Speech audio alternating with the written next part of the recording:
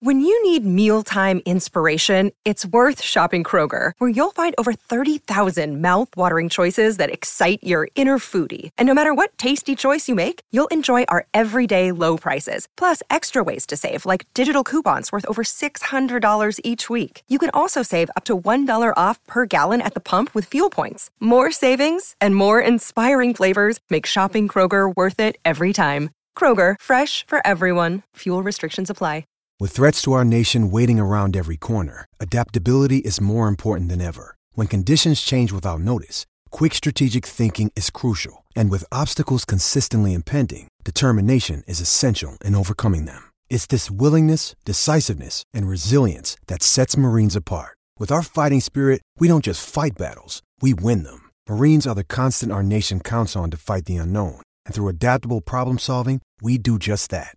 Learn more at marines.com. Another day is here, and you're ready for it. What to wear? Check. Breakfast, lunch, and dinner? Check. Planning for what's next and how to save for it? That's where Bank of America can help. For your financial to-dos, Bank of America has experts ready to help get you closer to your goals. Get started at one of our local financial centers or 24/7 in our mobile banking app. Find a location near you at bankofamerica.com/talktous. What would you like the power to do? Mobile banking requires downloading the app and is only available for select devices. Message and data rates may apply. Bank of America N.A., member FDIC. Oh, it's a goal. Who got the assist? Who got the assist?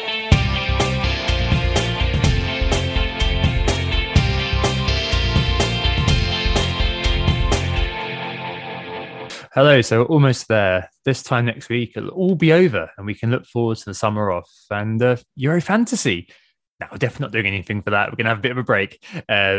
Only a bit of a break, mind. We've got some cool stuff coming in the summer.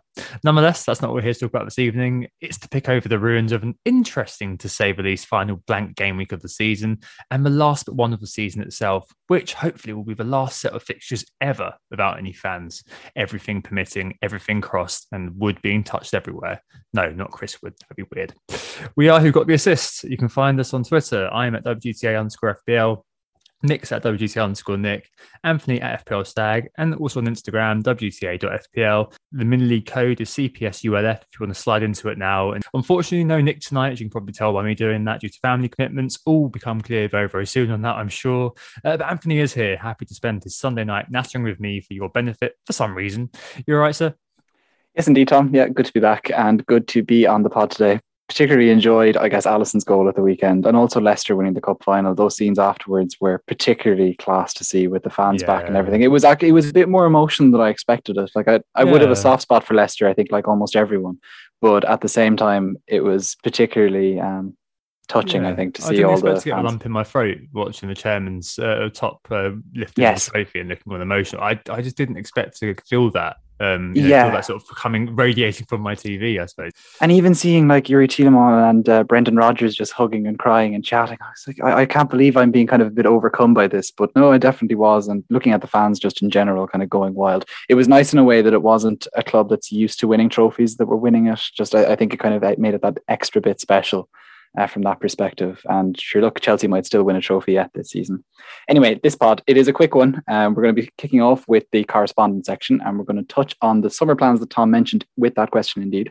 We're also going to have the usual listener questions. But first up, we're going to start with the game week reviews and market forces. We'll also do a mini league update because it's been a bit of a time since we did one. Cool. I think it's you actually, first for the game week reviews.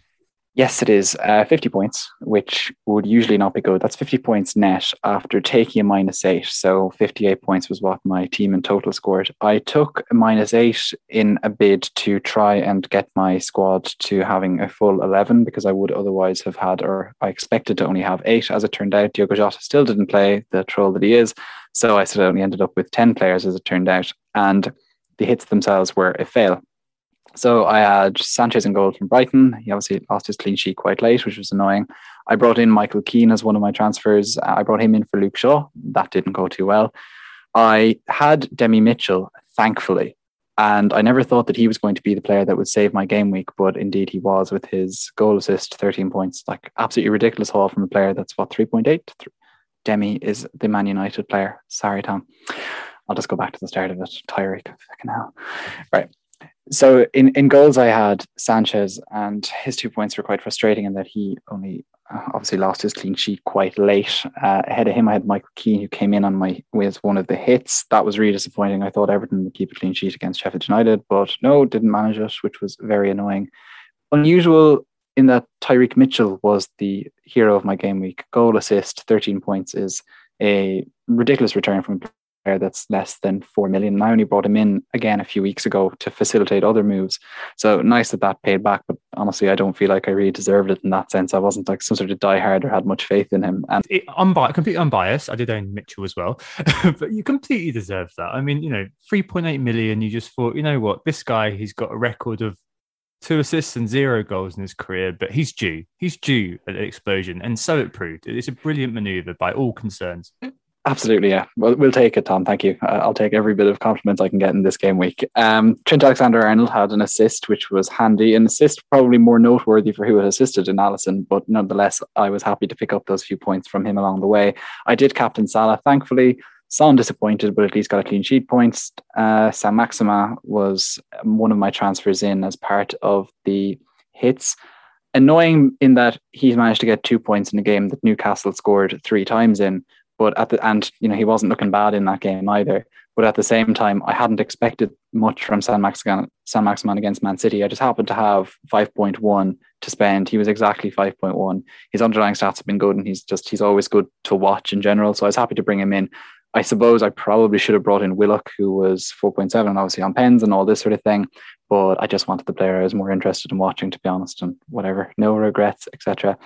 I also had Keenan Davis, 1 point, Harry Kane, everyone has him, 8 points, and also Danny Ings, who came in as one of my hits, and he got absolutely nothing, and indeed didn't even make the 60 minutes, which was very frustrating. But it seems like an awful lot of the mid-price strikers were quite disappointing this week, so at least there was that very small consolation there. Overall, I've managed to get like a 1% green arrow to like 28k in the world from 29k or something like that. It's fine, but yeah, I guess I'm trying to catch the top 10k. I'm still about 40 points off it. It's out of reach at this point, realistically, unless I do something really dangerous, and I don't want to completely blow it either. It would be so easy to fall to 50k from where I am, and that would be really annoying too. Yeah, you don't want to overreach, I suppose. I did all right. 62 -8 to 54 net. I'm quite pleased with that, considering I was on 0 from 3 net this morning. 10% green arrow up to 200k. Another last minute return from Trent, who I captained in the end on Alisson's goal. Another last minute return for me, which was great. As you said, goalkeeper scoring, getting assist for that is just fantastic, really. I think he's nabbed the bonus, so it's quite nice. Took a -8 too. As Anthony mentioned earlier on, the mid-price strikers. Wow. I mean, I wasted so much time this last week thinking about Calvert-Lewin versus Ings versus Antonio versus Bamford. I've kind of, they all kind of at one point were like, oh yeah, I'll probably go with this guy. I'm leaning this guy, and I put Calvert-Lewin in the end. Actually, I'd say my -8 was taking out Iheanacho, Maguire, and Bruno, and I got in Calvert-Lewin, Dallas, and I got Pep with Mahrez. So he didn't show, which is really annoying. I got a question on that in a minute. Dallas got a clean sheet, and Calvert-Lewin got 2 points against Sheffield United, the bottom team. So my hit washed its face. Yeah, because obviously the players I removed did nothing, so 0.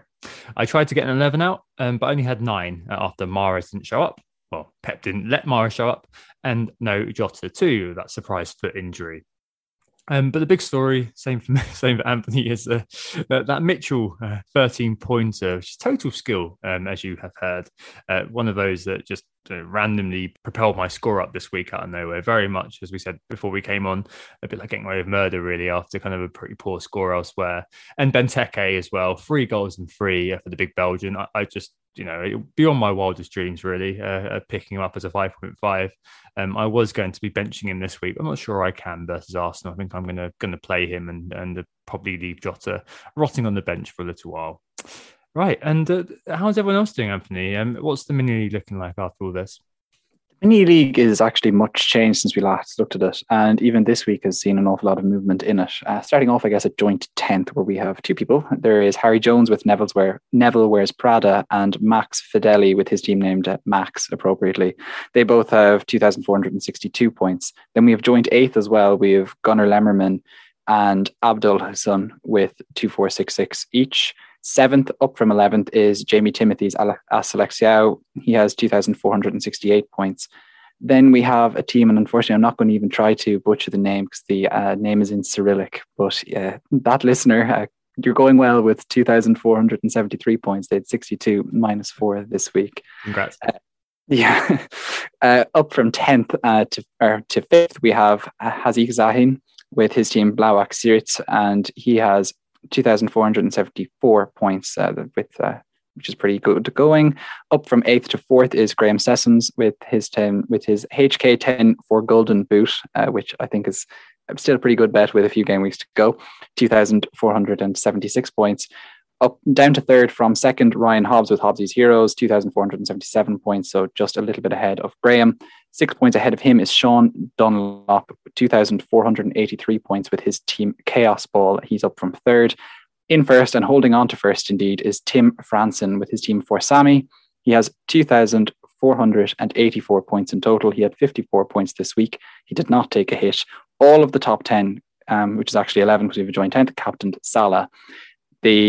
Tim's team itself, by the way, he has Martinez, he has Dina, he has Sufal, Alioski's 10-pointer, we have Son, Sterling, Salah captaincy indeed, as I said. Lingard 2, he also had the Jota blank like the rest of us. Welbeck's 9-pointer, and he had Richarlison's 2-pointer disappointment as well.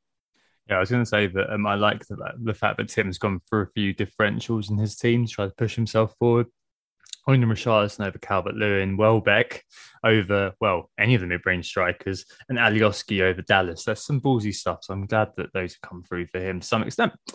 And the market forces, it's, obviously literally just finished the Everton disappointment, and it's looking like Mason Greenwood and Ferran Torres are the two people in the ascendancy. That is obviously because Diogo Jota is being sold by many managers. In fact, as well, and Mr. Harrison at Leeds after a couple of very, very sumptuous assists, actually, and a goal, 16 points versus Burnley.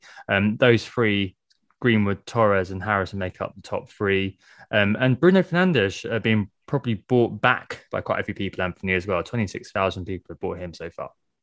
Yeah, absolutely. Like, as you say, most of the activity is really happening with the midfielders in terms of transfers in. Like, the top most transferred in forward is Mikel Antonio, and he doesn't even have half as many transfers in as Greenwood. And Trent Alexander-Arnold and Dallas are both quite popular in terms of transfers in, but they wouldn't even be within the top 5 for midfielders in terms of transfers in. So it just tells you how much activity there is.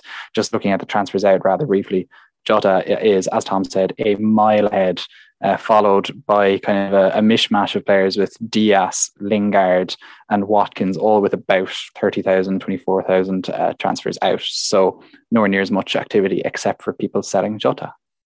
Yeah, I'm sure there may be some changes as well, because obviously we just finished and we've got, I think the next deadline, giving us a quick turnaround, is fairly soon, isn't it? Yeah, Tuesday, 4:30. Christ. I'm sure in change a lot then. In London, Dublin and Casablanca, indeed. Yeah, don't forget Casablanca listeners. We're there for you, boys and ladies, and however else you identify, I need to say, in the 2021 spells, of course. Anthony, the next thing is the correspondence, and this week it was an unusual method, wasn't it? It was a DM. Yeah. Paul Pryor decided to DM me on Twitter, which is, of course, a welcome way to get the correspondence in. We take correspondence in any way, shape or form, usually to whogottheassist@gmail.com. But if you want to DM me or the Who Got the Assist account that Tom is running, either of those will work too, but probably me is probably the best way to do it. Anyway, Paul's message went thus. Hi, Anthony. Just a thought for the correspondence section. I must admit that I will not have FPL players in my team from teams that I dislike. In my case, Man United. I don't like the idea of wanting/supporting Man U to do well for any reason, including FPL. I'm not sure if I'm alone in this, or whether this is a practice that is widespread amongst managers. Given the data we have, I'm not sure whether it's possible to discern whether, for example, Tottenham fans are less likely to have Arsenal players in their teams. However, we do know from manager profiles who their supported team is. And if you're in a mini league with someone who's unlikely to have players from a particular team because of rivalry, then that knowledge might give you an edge in being able to pick differential players to your mini league opponent. Love the pod. Thanks. So, Tom, what are your thoughts, kind of, I guess, in the general realm of people picking their teams based on fandom and avoiding players based on fandom? Something we've kind of touched upon a few times in the pod, but never really got into. Is it something we will look at soon, Tom? Oh, what an assist that is. Yeah, that would definitely. So over the course of the summer, we're going to be doing 3 sort of fairly lengthy pods, or at least long form pods. We won't be boring you to tears, don't worry. It'll be riveting stuff, really interesting topics. And one of these kind of 3 pods, and we triptych, because you can't just do 1, you can't just do 2, you've got to do 3, the rule of 3. We'll be on fandom and FPL. We're doing that with a couple of special guests over the course of the summer. Really, it depends on the team that you're avoiding, I suppose, but depending on your allegiance. Like a big Everton fan, Ben Crabtree, of course, won FPL without any Liverpool in 2016-17. He refused to sign them. He's a big blue. But back then, of course, they were utter toss. But since then, it's punished him hard, of course, not having the likes of Salah, Trent in his team. I feel like in general, if you're serious about FPL, serious in inverted commas as well, that you need to be able to disentangle the game of fantasy football from your allegiance as a fan. I tend to view the players as minions in an RPG and try to see them dispassionately as sort of game pieces rather than manifestations of the actual players. Like, I don't like it when people get frothing at the mouth about a player and say they hate the player. You know, he's always boned me. And one big learning of the last 2 to 3 years is actually to relinquish this distrust or dislike of individuals. And you end up just getting in your own way, don't you? So Danny Ings last year, a salient example, his breakthrough season. And I was thinking he's injury risk. I'm not signing this guy.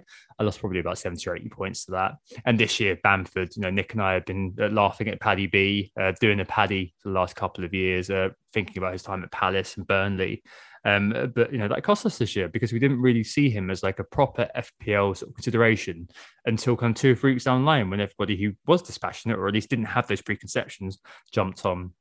And this is a bit like the behavioral science thing of sunk cost fallacy, which I've spoken about a few times. This idea is that I've said I'm not going to buy a player for such and such a reason. I don't want to go back on that and kind of cave in. I've sunk that cost and I don't want to kind of revert now.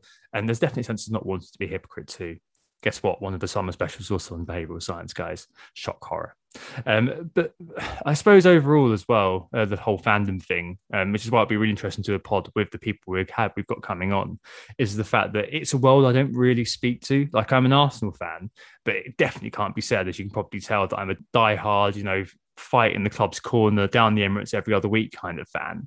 And I'm sure, like, if I'm trying to empathise with somebody who's a season ticket holder, like I see that Paul's a Leicester season ticket holder, I'm sure if you come from that sort of background, it's such a different situation to me, and it's less easy to be able to look at these things dispassionately. And, in terms of the other kind of part of Paul's question about min league advantages, yeah, definitely always exploit those if you can. I'm sure there's nothing to be gained by being the noble person in the min league kind of context. But yeah, overall, fandom in FPL is a really interesting topic, actually, and it's definitely something we'll talk about more in the summer.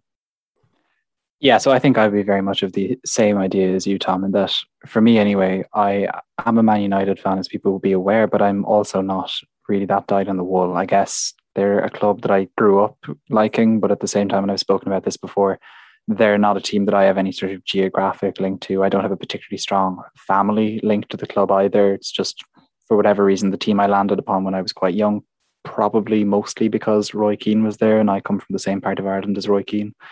But beyond that, I kind of grew up liking these players that played for the side. I find now that I particularly like the Man United team under Ole Gunnar Solskjaer because I watched Ole Gunnar Solskjaer play myself. And so there's kind of that extra attachment to the club. I did actually find that there was a small period when, I think it was going to be in the Van Gaal/Mourinho phase, when United actually had nobody left from what would have been, Ferguson's classic team.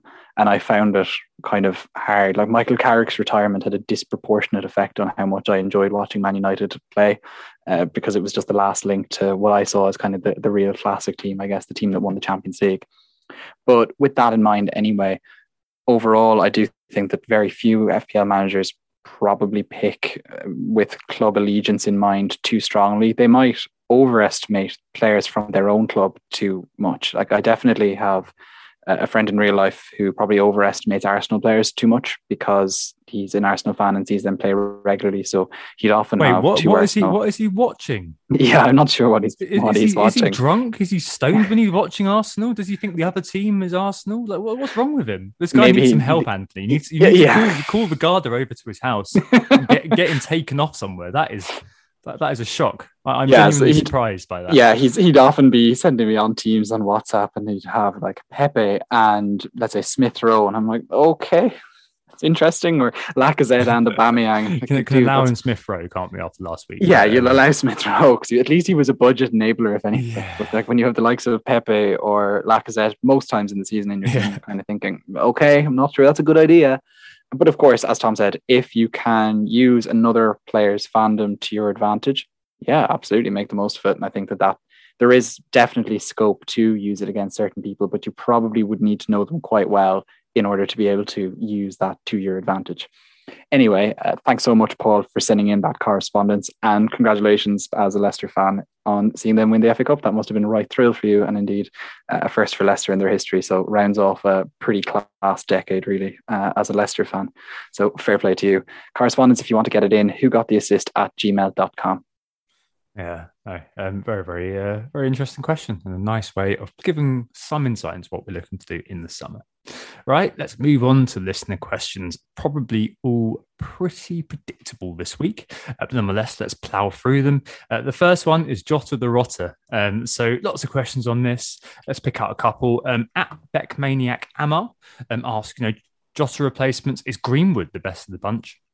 And similarly, James Keatley asks if Harrison or Rafinha are blipping on our radars. I guess we all kind of know where it is, Anthony. But, I mean, would you be saying that Greenwood's the one to be bringing in? I've seen that there's a few people suspecting he might not play versus Fulham. Trying to decide whether or not he'll play against Fulham is going to be too hard. And I think that if you do look at the underlying data, it looks good for Mason Greenwood. Like, there's no denying that. In terms of XG, for example. Yeah, in terms of XG, for example, XG from open play especially, there's almost nobody at that price point now that Jota is injured that can really compete with him. I do think, kind of looking beyond things you've already named who had good fixtures, like I don't feel at West Ham you're looking at potentially Jesse Lingard. I feel like that train seems to have left. Watch him score now against either West Brom or Southampton, but I feel like that train has left. At Leeds, there is definitely value there, and one of our questioners, Keatley, asked, kind of alluded to that. But at the same time, trying to pick your Leeds player is quite difficult, in that Rafinha is probably the one who the stats would say you should pick. Harrison has obviously had a particularly good weekend. And indeed, I was looking at his stats over the season now, and he's actually almost at double figures for goals and assists. He's just short of it in both columns, which shows you kind of how versatile he is. But it's really been under the radar all year. Like, he's very much been the fourth or fifth Leeds asset that you might have been interested in FPL all year. But it just tells you how good Leeds are, that's where their fourth or fifth asset is. Like, that's the sort of thing you'd expect from someone like Man City's fourth or fifth asset, those sorts of returns. Absolutely. Which is quite interesting. And so, like, both Rafinha and indeed Harrison would be good gambles. I think if I was looking in a more differential sense, and the fact that Liverpool won today kind of maybe adds to that, if anything, the two of maybe a Chelsea attacker is someone who I'd be looking at. And I know that's a bit of a stretch in terms of the budget. Tom is crying out, so I suspect he has better notes prepared on them than me. But looking at the two kind of main ones you'd be talking about, they're Kai Havertz and Christian Pulisic. Personally, I would say I would prefer Havertz of the two of them. Pulisic, Nick has had him for a few weeks and been quite disappointed by him. Havertz has actually played less minutes than him for a variety of Champions League related, mostly reasons, and still at the same time ended up with better stats basically underlying, especially if you break it down per start or per minute basis. He's also pretty much playing as a forward when he's on the pitch, whereas Pulisic kind of tends to be moved to the side. All of these things kind of feed into him being a particularly good pick. Now, I do know that Chelsea have Leicester at home and Villa away. Villa look like whipping boys on, the basic, very kind of the last few weeks as evidence. So that's not too bad. And then when you look at that other fixture against Leicester, that's a big game fixture. And I guess at the end of the day, you'd only be hoping for one goal from Havertz anyway, maybe an assist or something. And he feels like he could be well set to give you that. When you start to look at the real differentials beyond that, let's say kind of players who are coming from teams like Newcastle, like Adam Pritchard's been giving me grief all weekend about Joe Willock, Anthony. We need to mention him here. I mean, you're clearly buying him in, swapping ASM for him, aren't you?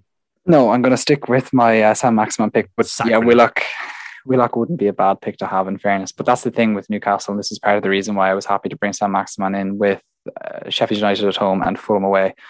Those are, as fixtures go, quite good. And indeed, when you're managed by April Manager of the Month, Steve Bruce, the sky is the limit. I like your ASM pick, actually. I like the fact that they've got the two relegated teams last. And Oh, we'll talk about strikers in a little bit, but wow, I wish Callum Wilson was fit. But Willock, yeah, 7 for XG over the last 6. I mean, well, he's in the form of his life, isn't he? So who knows? I mean, going back to a few players, you mentioned Greenwood. I mean, you've got to be looking at that if you don't own him. There are those suspicions I mentioned earlier that he might not play. You know, maybe Ollie's going to, do some sort of rotation with the UEL in mind. But if you don't indulge in that, he's had the most shots on target amongst midfielders under 8.5, and he's also third for XG amongst midfielders under 8.5. So he probably be the one with the nicest pitch this week in Fulham. But Leeds, as you said, Harrison and Rafinha. Harrison 150 points. Yeah, as you said, we've just not really looked at him this year because it's always been Rafinha first, hasn't it? But he's third for XA and third for chances created over the last 6 amongst midfielders under 8.5. Plus he's created the second most big chances. Rafinha's been injured for a little while, etc., etc. But yeah, I had Kai Havertz as my kind of pump pick as well, Anthony. I know it's Leicester, but there's always that kind of the nebulous, they're going to be motivated to try to make something happen there. I don't think Werner covered himself in glory, did he, up front in the FA Cup final? So maybe Havertz will be playing that. He's second for XG over the last 6 and hasn't played that many games as well amongst players less than 8.5 million. So that's really interesting. And just had the most big chances with 7. So maybe a player to consider if you do want to go differential. Certainly something that I would be looking at if I wasn't playing Benteke this week because, well, why not? He's a goal machine. So there are quite a few particularly good options there amongst the midfielders. And just when you were talking about some of those Newcastle players with those really, really good fixtures earlier, it is worth keeping in mind that since the clocks went forward in March, Newcastle are the top scoring team in the Premier League. So there's some seriously good picks there if you believe in the magic that is the Steve Bruce machine. April Manager of the Month, Steve Bruce. And it was Duncan Alexander had that tweet and that stat. So a good one. Yeah, circadian rhythms are favouring Newcastle, that's for sure. All right, next question then. It's striker trouble. So at the cheap end of the bracket, Jimmy DeClaret asks for our thoughts on Rodrigo at this stage of the season following his well-taken brace versus Burnley. Well, it was a well-taken brace, wasn't it? That little dink over the goalkeeper. Oh, that was such like a Pro Evo goal. Not even a FIFA goal. That was a Pro Evo goal. Absolutely bloody love that. And at the other end of the spectrum, James at JJG162 asked if it's too late to grab Kane if you don't own him already. Now, like I said, strikers, I said earlier on, was such a vexed subject this week. I saw everybody just being like, well, I've got Nacho, he's not playing. So, there's all these players flying around, DCL, Antonio, Wood, Bamford, and Ings too. Yeah, and they've all blanked. But Benteke didn't. Legend. Unfortunately, I always need to fill up another spot because I didn't know Jota was injured. So I bought Dominic Calvert-Lewin and thinking, well, you know what? They're playing the worst team in the league. That worked out very, very well. Rodrigo. So he's not noted as a prolific goal scorer, is he, Anthony? 38 goals and 139 starts with Valencia. Maybe that was the style of football. And you saw with the finishes, he's got the quality. 5.7 and 2% owned. He might be in the frame to nab a start over Bamford next game, but it's so hard to tell, especially amongst the kind of famously non-rotating Bielsa, if that's going to happen. Like, if there's a manager other than Pep who, if a player scores 2 goals and he won't play the next game, probably is Bielsa. I think just in general, we said this last couple of weeks actually, the forward market at this point is simply remarkable. And maybe this will link into the Kane point in a second. Like, my man Benteke has low-key been the pick du jour. Like 3 goals and 3. Ridiculous. Like, he had absolutely nothing to commend him to anybody. I shoved him in because he had a good double game week. And lo and behold, there we go. Accident rather than design, I'm afraid, guys. But yeah, it definitely is one where with Rodrigo, you're basically hoping that Bielsa does kind of think, well, taking Bamford out of the firing line, we're going to find a way to kind of work them in. It could be a very kind of very nice punt, I suppose. And Leeds' last 2 are very good. Southampton away and West Brom at home. So, I mean, Anthony, do you think there's any mileage in Rodrigo? I think kind of on paper, he looks like a particularly good pick, I guess, off one fixture. The problem is that minutes-wise, I don't think you could be so confident that he'll start. He hasn't been starting for Leeds in the last few weeks and months, in fact, because he's been coming back from muscle strain and they're being quite careful with him. And Bielsa actually post-match was very complimentary about Rodrigo, but at the same time, I don't think was saying a huge amount that would give you hope that he would be starting next. I guess there's nothing to say he wasn't either. I'll just give you those quotes directly. Rodrigo is a player at a very high level. He's one of the strikers for the Spanish national team, and they're a powerhouse. He's a player, like I've said before, that it takes a while to get to his full form. When he finds his full form, he is a player that is very unbalancing. I think these 50 minutes that Rodrigo has played against Tottenham and today, that they were at a very good level, and are preferable to play a lot of these minutes when you're not at your best. So I think the game against Tottenham and the game today, I think we saw the version of Rodrigo close to what he's capable of. It's a bit cryptic and it's a bit jumbled in how he's put it, but I'm not necessarily thinking that I would be too confident that he'd start. And so much as he'd be a tempting choice, unless you really want to roll the dice on a striker who isn't prolific, as Tom said, I'm not sure I'd do it. I just feel like, especially at Leeds, I think I'd rather get the likes of Harrison or Rafinha, and even if you wanted to avoid Bamford, than going for Rodrigo. Yeah, I mean, the disrespect to that guy Welbs as well. I mean, 2 goals and assists in the last 3 games, Anthony. Another player who people could be thinking about. I just want to get that within just for the hell of it. I probably wouldn't be expecting you to buy that guy Welbs. I guess on the other end of the spectrum, though, Harry Kane had, well, he didn't play against Southampton, of course, but 2 blanks in a row coming off that injury, a small injury that was, and came back with a goal today against Wolves and should have got more, hit the post and also had a decent effort cleared off the line. Is it too late for Kane? James asked. In a world where the forward market has been simply, inconsistent, Harry's been, well, the last few games actually not been consistent, but over the course of the season he has been. Is it the case, Anthony, that it's too late for Kane? I think that maybe Villa being the next opponent is probably the answer there, isn't there? Yeah, I think it's that Villa game. It seems that he's going to be a very popular captaincy pick for that game. And so even that alone would mean that he wouldn't necessarily be a bad player to pick up. But I think just data-wise, stats-wise, form-wise, etc., I think he's worth picking up. Like I don't think there's ever really a point that it's too late to get him in. And I'm just going to presume whatever sort of formation and strike force you're running, you probably have a way to get Kane into your team somehow or another. And I think at that point, I think you should probably get him. There's nothing against having him for that Villa game. Definitely no. I mean, Villa did look at 6 and 7 today. I mean, Crystal Palace had 23 shots against them. Crystal Palace. As you say, as you kind of infer, Anthony, a player of that quality, I guess you say no, it's never too late. And a little kind of quirk as well is that he's got Leicester on the final day. And I know Leicester are obviously, a different proposition, but Johnny Evans, iffy. And he's got this mad record against Leicester, a bit like Lukaku did against West Ham, if you remember that. He scored 16 goals against them in his career, 5 more goals than the second place team. So one of those players who it's never too late on, you should never shut the door on. I've got one sneaky pick as well to run past you, Anthony, Cavani versus Fulham. So he's got the 5th most points for strikes over the last 6. He's 3rd for big chances and 8th for XG. It's the first game back at Old Trafford in front of fans as well. And he was, I don't know how much we believe this and how cynical we're going to be, but he was waxing lyrical about the fact that, the fans really G him up. He's got a great connection with the fans over social media and he can't wait to play in front of them. I mean, could he be one of those who's quite interesting, especially if we think, well, game week 38, might not play that in preparation for the Europa League. So, that home game at Old Trafford, could he be one you could just throw in, especially if you in 1 week punt sort of territory? I hadn't thought about Cavani actually, Tom, but yeah, I actually do think so. Purely from the perspective of, I think this is very nebulous stuff, but this game means absolutely nothing to United except for a useful thing to keep them kind of ticking over ahead of the Europa League final. And with that in mind, I feel like, going out to kind of pummel Fulham at home in a game that means nothing is like a very kind of Ole thing to do, to just try and entertain the fans. He is, unlike most managers, quite linked to the club in a way that's kind of hard to forget. He's quite like predictable in the way that we want a manager to be. Like if it was Pep, he'd be playing the B team and just like, well, fuck you fans. I'm going to do what I need to do. Whereas Ollie will actually go out to placate them and make them happy, which is just very it's nice. It's predictable. Yes, though I suppose the one thing about the Etihad and Pep is that it might still be empty even when fans are allowed back in.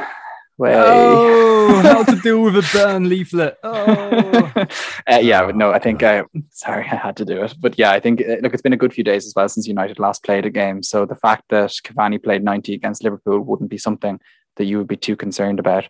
So with that in mind, yeah, I actually do think he's a good pick. There's definitely risk to it because it's just kind of hard to know what's happening with that kind of rotating cast of United players. It seems like no matter what, there's somebody going to get benched there, and you don't quite know exactly who it could be. But at the same time, I'd be optimistic for him. Cool. So it sounds like, Rodrigo, Kane, never too late.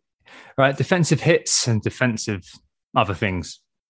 Benny Blanco asked if taking hits for defenders is a waste, or should we be focusing just on attackers? So in his team, he's got Trent, Dallas, and Target as his only fit players at the back. And Nick Schneider as well gets in touch to ask if a 5-3-2 is just madness, the fun 2 games. So I guess defensive-wise, Anthony, what do you reckon's going on here? I mean, do you have any kind of interest in any defenders at the moment? Like, I guess it's very dependent on what your team's looking like. But is any hit for a defender a waste, especially in a situation where you've only got kind of 3 fit defenders and one's a bit iffy? I think it's going to be pushing it to take a hit to get in a defender at this stage. But I do think there is kind of routes to have value there, especially actually now that I presume one of the transfers that Benny might be doing is to get rid of Jota, which means he might have an extra Liverpool slot opening up. And I think doubling up on that Liverpool defence with their fixtures again, with Burnley away and Crystal Palace at home, could be a particularly good option. And I'd actually be quite jealous of having that option there. Outside of that, with defenders, I guess it's a little bit hard. As the teams we were talking about last week, Leeds were one of those, and Dallas is obviously the pick there. But there is the likes of Alioski and Llorente who could provide some value there with a little bit more rotation risk than Dallas. West Ham actually have the best fixtures, and if you look at stuff like chances created, Soufal is tipping away nicely in terms of those stats. For example, in terms of chances created in the last 6, he is 5th, which is solid going. And so I think he will be one of those defenders you would be considering. If you just look more in general, you could get some value with Brighton, even though their fixtures aren't particularly good. Their underlying stats are at least always promising. But I feel you'd be probably better off chasing the fixtures with someone like West Ham than going for something like a Brighton player. But I do feel the Liverpool option is the superior one. I'd love to tell you City, but you just don't know who's going to play. Yeah, you got no idea, have you? No, I was remembering when Cancelo did his thing this weekend. There was that weird time in the season, wasn't there, when he was the top-owned defender. I think it was top owned with about 25% or something, kind of middling, wasn't it? It was no sort of blow away Trent ownership. It was very, very low. Anyway, I don't know. Basically, in Benny's case, I think if he's removing, as you said, Anthony, non-playing players, or we're assuming Villa will be rolled by Spurs. I didn't include in the question actually in the guide that Benny had put a vom emoji next to Target there. So I guess you can apply the -2 rule and say, well, I'm moving a player who isn't playing anyway, so all good. I like what you're saying about Robertson, actually, Anthony. If I'm doing that, I was looking up. I like what you're saying about adding a third Liverpool player in, or a second defender in there, Anthony. Actually, I was considering Robertson, but I'm not too sure about that, actually, just because, well, I mean, I'm in the markets basically for a defender to replace Veltman. I've also got Jota. I'm not really looking to buy anyone who's going to play this week in the midfield, which maybe makes me think I just want to do a straight swap rather than swapping in somebody else. Maybe Nat Phillips, the lad who is Nat Phillips. But I've got Castagna this week and I've got Mitchell, and I don't really want to play with them. So I'm actually looking at the defenders, probably not taking a hit. But I'm looking at the defenders kind of vaguely to help Benny, I suppose. And I was looking at Luke Shaw, Anthony, just to digress into this kind of weird part of the pod and go into the weeds a little bit. I mean, if I've been very frustrated by Jota, Shaw owners must have no hair left. It must be all torn out. The guy's managed just 13 points over the last 6, despite supplying the second most chance created of all players with 19. He's double with Son, just behind Trent. And the other thing that I noticed about Shaw, though, which is a bit weird, is that he's creating all these chances, right? But his XA is appalling, absolutely appalling, 0.76, despite all those chances created, and not a single big chance. So I look at him season long as well to see what was happening. And he's actually created the joint most chances with Trent, but he's only created half the big chances, and he's created a third less XA than Trent season long. Like, weird, just very weird. Whereas Wan-Bissaka, on the other hand, he's the defender's defender, the spider, but he's an assist machine. 2 assists over the last 6 with 0.29 XA. So there you go. I mean, Anthony, a player who's creating lots of chances, but the XA is spectacularly low. Like, what is Shaw doing? Is he just playing sideways balls into long shots? Like, how is that even possible? Because I was thinking about buying Shaw for Fulham, and people are going on about his great stats, but the XA and chance created aren't measuring up. So what, from a United perspective, could be going on there? Is it just that he's creating bad chances? Shaw has been a very frustrating player to own, and I've even owned him for quite a few weeks at this stage. And whilst he kind of was returning points as I wanted to for a while, from the clean sheets, basically, he wasn't obviously delivering the assists that we might have expected from those underlying stats. And I think I was definitely amongst many who was kind of guilty of being swung by those underlying statistics, but maybe probably should have given them further thought. And I think really the secret there with that is just the fact that he is taking corners for United, and those are really whacking his chance creation stats out of whack. So, for example, he has in the last 11 game weeks taken 40 corners.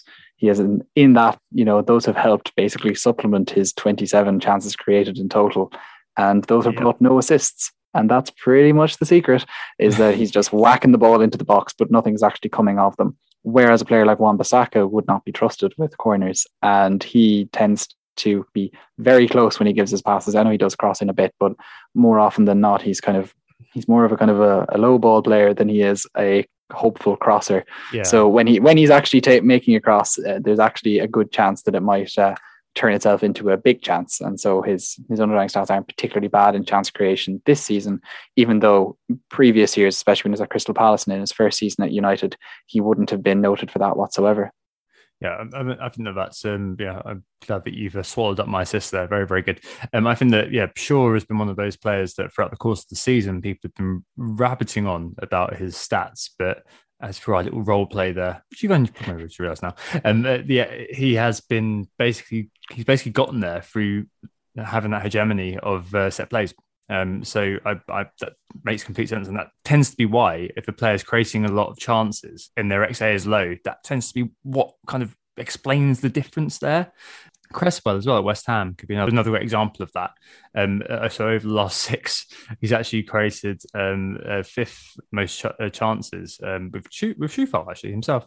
But West Ham have got 2 really good games. So I was thinking of taking a punt on Cresswell actually.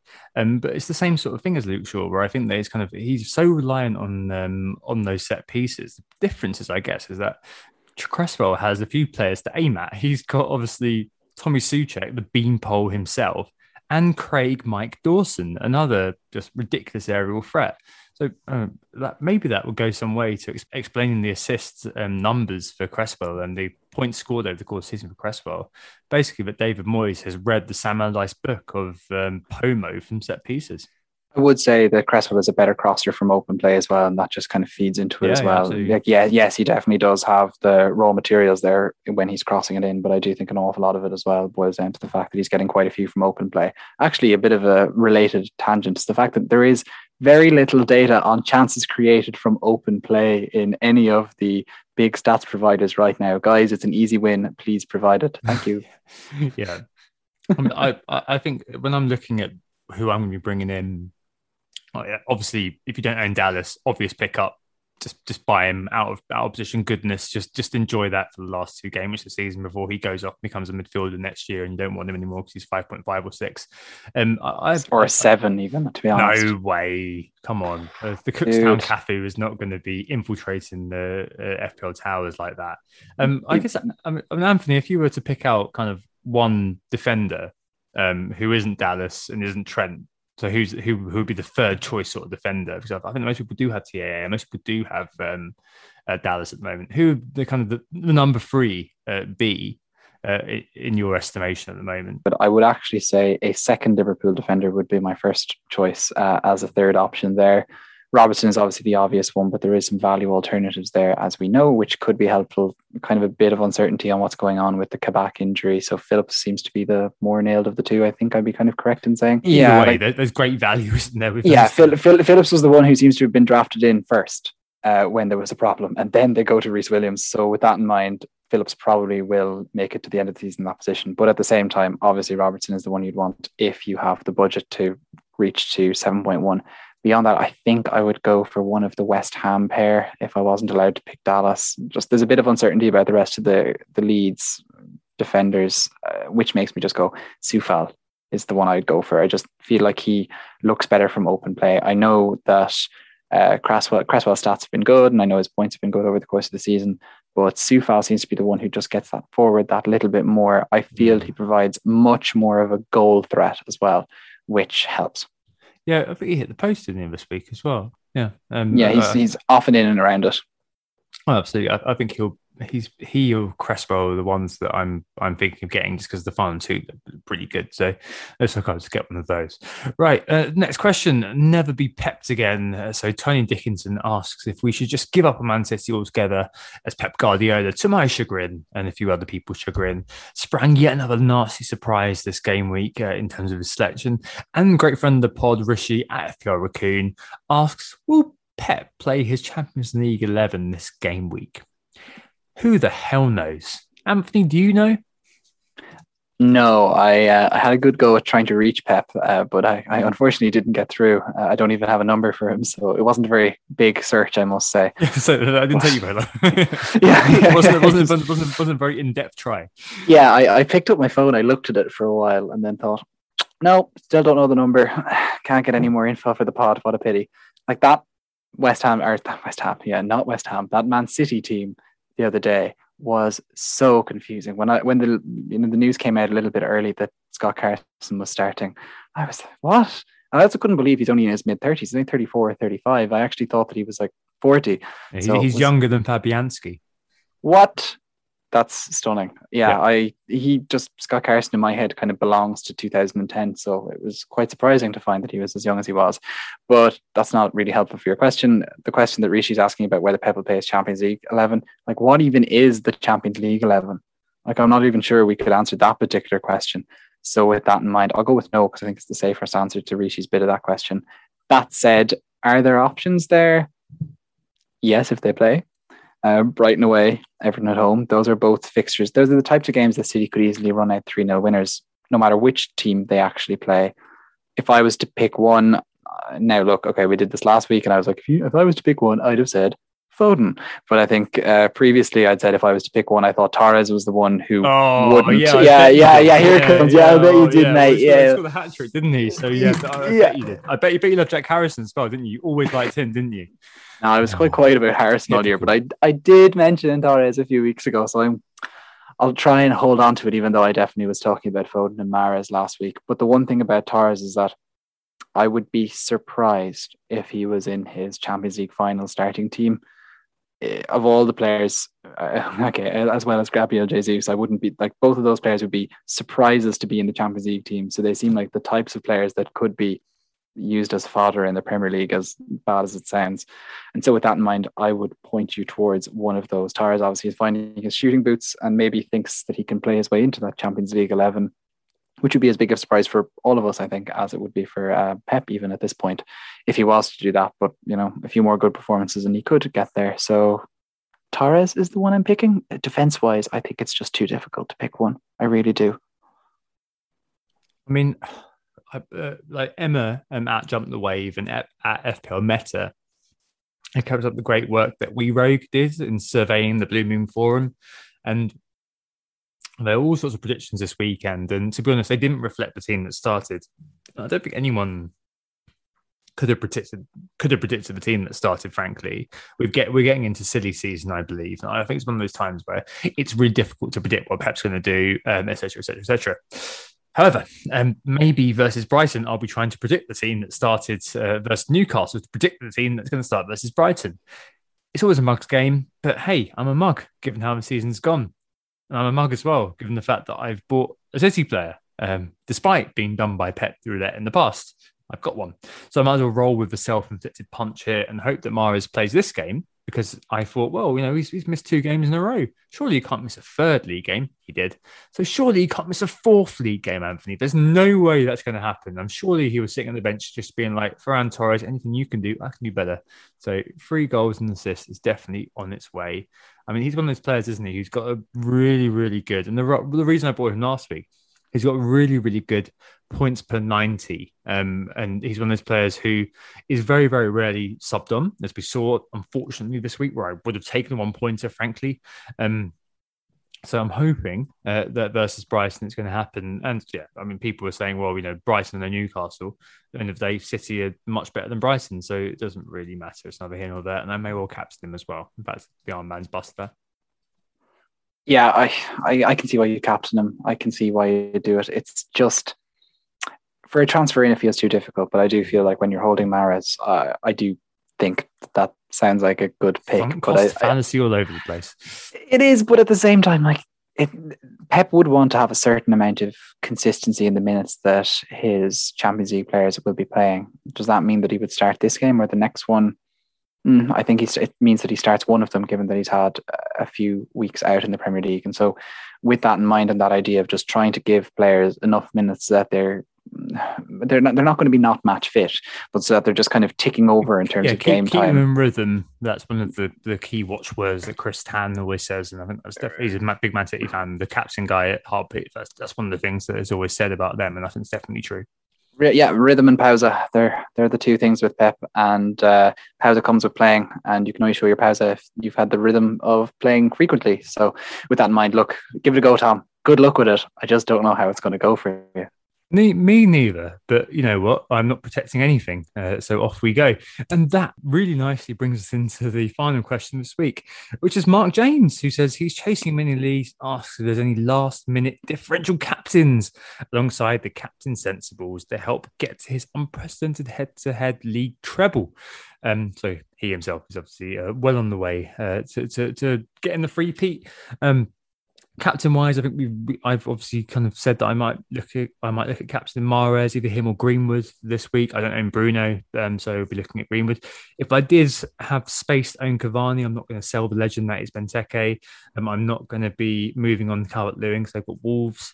I would be looking at buying Cavani in, and there's perhaps Mane as well against Burnley. Looks a bit shaky, didn't they, against Leeds? So on that cold streak still, but no Jota means that Mane will continue playing. Oh, I just don't know. I mean, looking at the fixtures 37, the rankings are really interesting.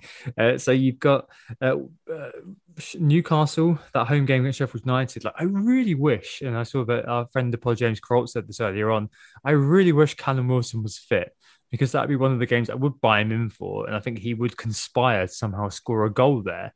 But I mean, really, is anyone going to be buying in Joe Linton? If anyone does stick their head above the parapet and buys him, mattress. Isn't this the same logic that led to GCL? It is. But I mean, it's a counter-attacking team, isn't it? So I wouldn't be investing in Newcastle, frankly. West Ham against West Brom, I might buy a defender there, and I've got Lingard there. I don't know. Maybe there's a case for Antonio. I don't know about a case for Lingard, depending on judging on the eye test. But there you go. Arsenal against Crystal Palace. Well, Palace are actually unrestrained, high scoring Crystal Palace. And then, it goes down to, like Everton versus Wolves, really. And the big ones, Man United versus Fulham and Liverpool versus Burnley. I mean, obviously there's a few obvious captains we'll speak about in a bit. But Anthony, are there any sort of, punts there? As I mentioned, I'm looking at Mahrez for the game versus Brighton. I mean, are there any other punts that will cross your mind? Any City player is a punt. And if they start, I feel like it'll be a good pick. It's just kind of getting over that first hurdle, I feel like, is the bigger challenge for them than actually picking up the goals or the assists in that game against Brighton. So I feel the team sheet hyperventilation, isn't it, really, with City, that happens all the time. Yeah, and I'm not sure, for me anyway, personally, it's not worth that particular risk. That said, I think a risk maybe picking the alternative pick in the United game against Fulham, so that would be meaning captaining the likes of Greenwood or Cavani, could be tempting ahead of Fernandes. And of course, that being in the very first games of the game week, you might have a chance of getting some team news for that game ahead, whereas very unlikely for any of the rest of them. With that in mind too, the Liverpool game, yes, you could captain the alternatives there. For example, Trent mightn't be a bad option. I wouldn't go for Mane. It just feels a bit too dangerous. Salah would be the main pick. And then I know that Tottenham are going to be popular enough, given that Villa had a very off game. They're not playing for anything, but at the same time, they weren't bad at the weekend against Wolves. And with that, would you go for Kane? I think he would be the differential captain because I feel like people are still going to be going for Bruno en masse and Salah en masse before they ever get to Kane. And that's where he could be a differential. Or indeed Son. But Son, he's just not getting as many chances as he was earlier in the year. I was going to say that earlier on when you said about Villa being a bit whipping boyish, that you said that people may be captaining Kane. I just don't think people are going to get there. I think we're going to see people saying, well, obviously we saw people buying Bruno in the market forces versus Fulham. I think his EO is going to be over the 100. Maybe Salah's EO is going to be over the 100 versus Burnley. Again, you may be in a situation where Kane at home to Villa, and people may be owning Martinez and thinking, well, I don't want to captain him against my own goalkeeper. But I can imagine Spurs going for it. And Kane himself as well. I know people have said, obviously the Golden Boot, etc., etc. Well, he and Salah are now level for the Golden Boot, both on 22 goals. So, individually, we've seen Kane in the past swear on his daughter's life that he touched the ball that was going in from Eriksen to be awarded the goal. Like, that's how much scoring means to him. I know we're branching into football Twitter sort of chatter here, but Aston Villa next and that Leicester game, surely he's going to be full throttle as well as Salah is as well, of course, versus Burnley. But it's interesting to see that he could be one of those players who's a bit overlooked, isn't it, Anthony? I think he could be moving on chances and captains one of the players. He must be in the mix.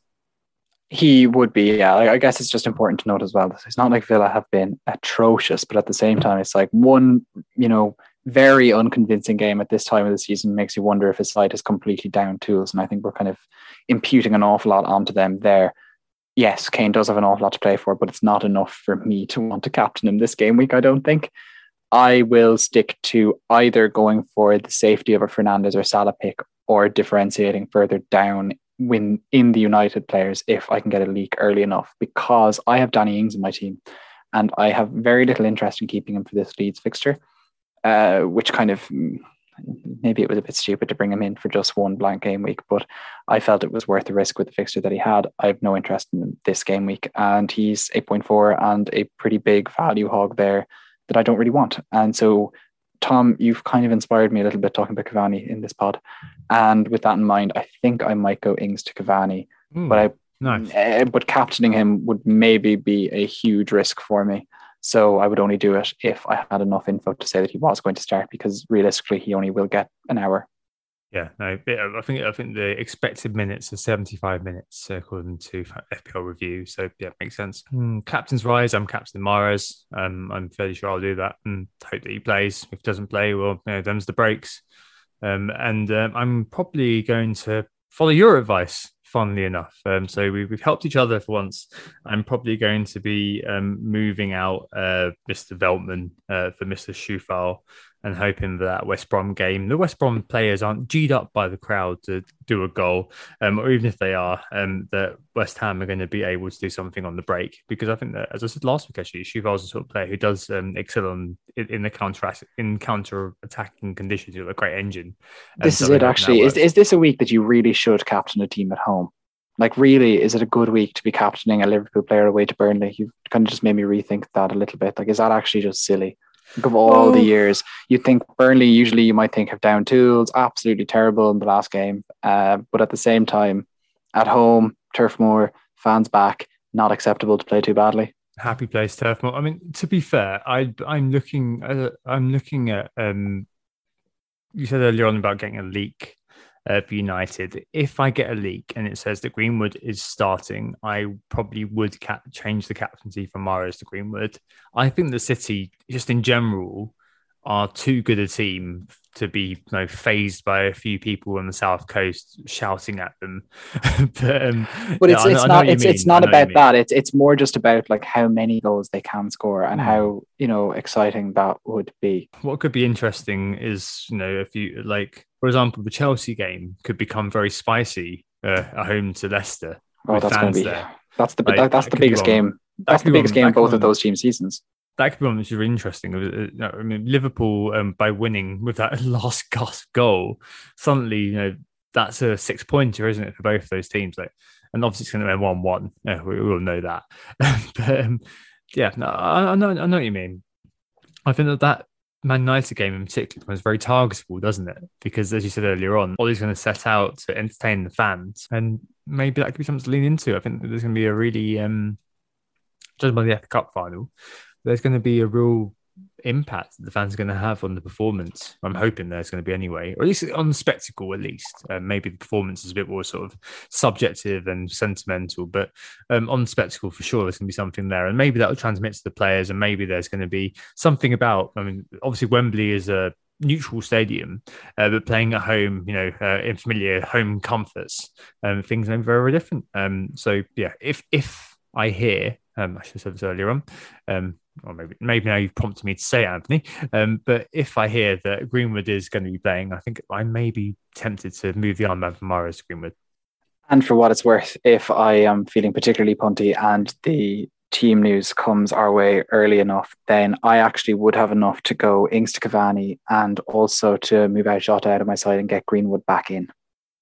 So there's kind of I need 0.4 to be able to afford that Jota to Greenwood move, and that could be a way to do it. So it would be a hit at that point, but it could be worth it. But I'd need that starting team.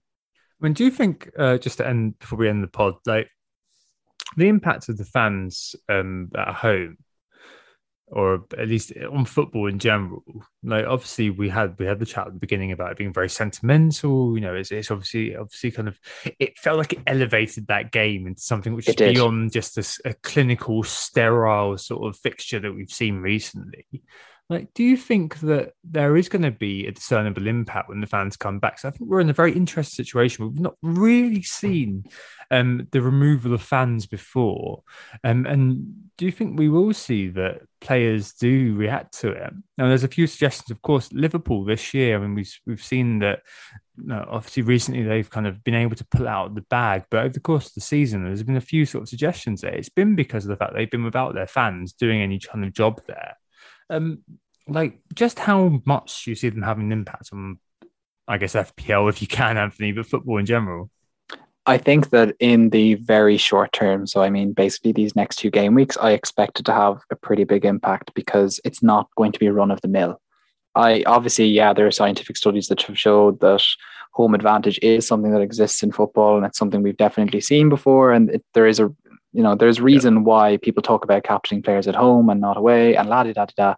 But I do feel that in particular, these 2 game weeks where it's a complete novelty, where on the beachness it probably isn't acceptable, actually. And that even goes for the teams that are getting relegated. I feel like they all would be expected to put on a show in front of their fans. I feel like even for footballers, and I know we often forget about the fact that these people are humans, and we think that they may not care about the club that they play for, that they're mercenaries or whatever. I do feel like the boy that loved football and has grown into a footballer will want to put on a show in front of home fans, and I think that even for the most mercenary character, that will still shine through this weekend of all weekends, and the weekend after, of course, when the alternative sides have home fixtures. I wish FPL wasn't a boring game to watch, like as in literally the interface of FPL, watching things happen. Because you saying that, I've literally just moved my captain to Mason Greenwood. But I mean, I think that you're probably right. And I think it'll be really interesting to see the performers, the performance level aspect come into play. For some people, if there's an audience there, will shirk away, the shrinking violet. Other people will take the adrenaline and use that and channel that to become a better version of themselves. It's a really interesting kind of topic, isn't it? Absolutely, yeah. And I think when we see stadiums being completely packed out as well, that's going to be another aspect of it. But that's more of a next season thing, of course. And we look forward to that greatly when that does eventually happen. Coming to the end of the pod, one more thing to mention is there will be an FPL meetup in London, other than the Fantasy Football Fest. Yeah, I know, but I thought it would be a great event. But we are going to do another one. Unfortunately, Anthony can't make it due to COVID and seas reasons. Hang on, if someone has an airplane or is feels like it's sending an airplane over to Cork, then great. But unfortunately in Ireland we're just a little bit still reticent to travel abroad. I'd love to, and if it turns out that a month out that it looks like it will be possible, I'll go, but probably won't be there. Yep, so it'll be 24th of July. Unfortunately, it is in London. Sorry, people who aren't too proximal, but that's just kind of the way it is at the moment. We're doing that in collaboration with our friends at Planet FPL and at FPL Surgery. The venue will be revealed on Tuesday on Twitter and across their podcast and across ours as well. Yes, it's just in a pub, but it will no doubt be a great event that we try to do this every summer. Last summer, obviously, we couldn't do it, but every summer we do try to do a meetup for long-term kind of listeners. You'll know this. The idea is that we'll have it all day, so we'll book it out from 3 p.m. till late. We'll be there trying to pace ourselves throughout the day and probably ordering something absolutely terribly dirty like chicken wings or something. But the idea is that people can come and go. It'll be very central too. These are always great. Full of soul, full of just basically chatting about shit. So even if you don't know anyone, do come along. Come and find me. You should know what I look like. Or come and find James Linden from Planet FPL or Sud. You know what they look like. Come and find Rich or James Drury from FPL Surgery. You know what they look like as well. And we will welcome you, have a chat with you, and introduce you to other people. And it's all very, very nice. Trust me, there's no sort of clique things going on. Everyone is very, very friendly. It's just a load of FPL people all meeting up and having a chat. And most of the time, you don't chat about FPL at all. You talk about other things in life. But yeah, I'm really looking forward to that. So hopefully everyone can come. And I'll be, as I said, putting up a venue notice on Tuesday with a nice little kind of a banner that we're designing with FPL Dudes as well. So yeah, really cool stuff. Yeah, I'd really encourage people to go to that. I've been to some smaller scale meetups in quite a few different places in my time on FPL Twitter, and I would say that they're always really enjoyable. And I think we've touched on it before in other pods, but you break down an awful lot of the barriers of meeting a new person when you have so much in common, and you have that in common when you meet them. It's just immediately kicks into a good conversation no matter who you're speaking to, and moves from there, as Tom says. Anyway, in the meantime, I hope you enjoyed this podcast. We were Who Got the Assist. Thanks so much for listening, and don't forget to hit subscribe if you have not already. If you want to send in correspondence, it's whogottheassist@gmail.com. Bit of a question there in that we only have one podcast left in the year and we have a few emails sitting there already, but we will get to them at some point, but maybe make them a little bit more evergreen if you want to send them in now. Yeah, but anyway, thanks for listening. We're back on Wednesday evening with a preview of the final week of the season. We hope this is you and we'll speak to you very, very soon. Goodbye. Thank you. Oh, it's a goal. Who got the assist? Who got the assist?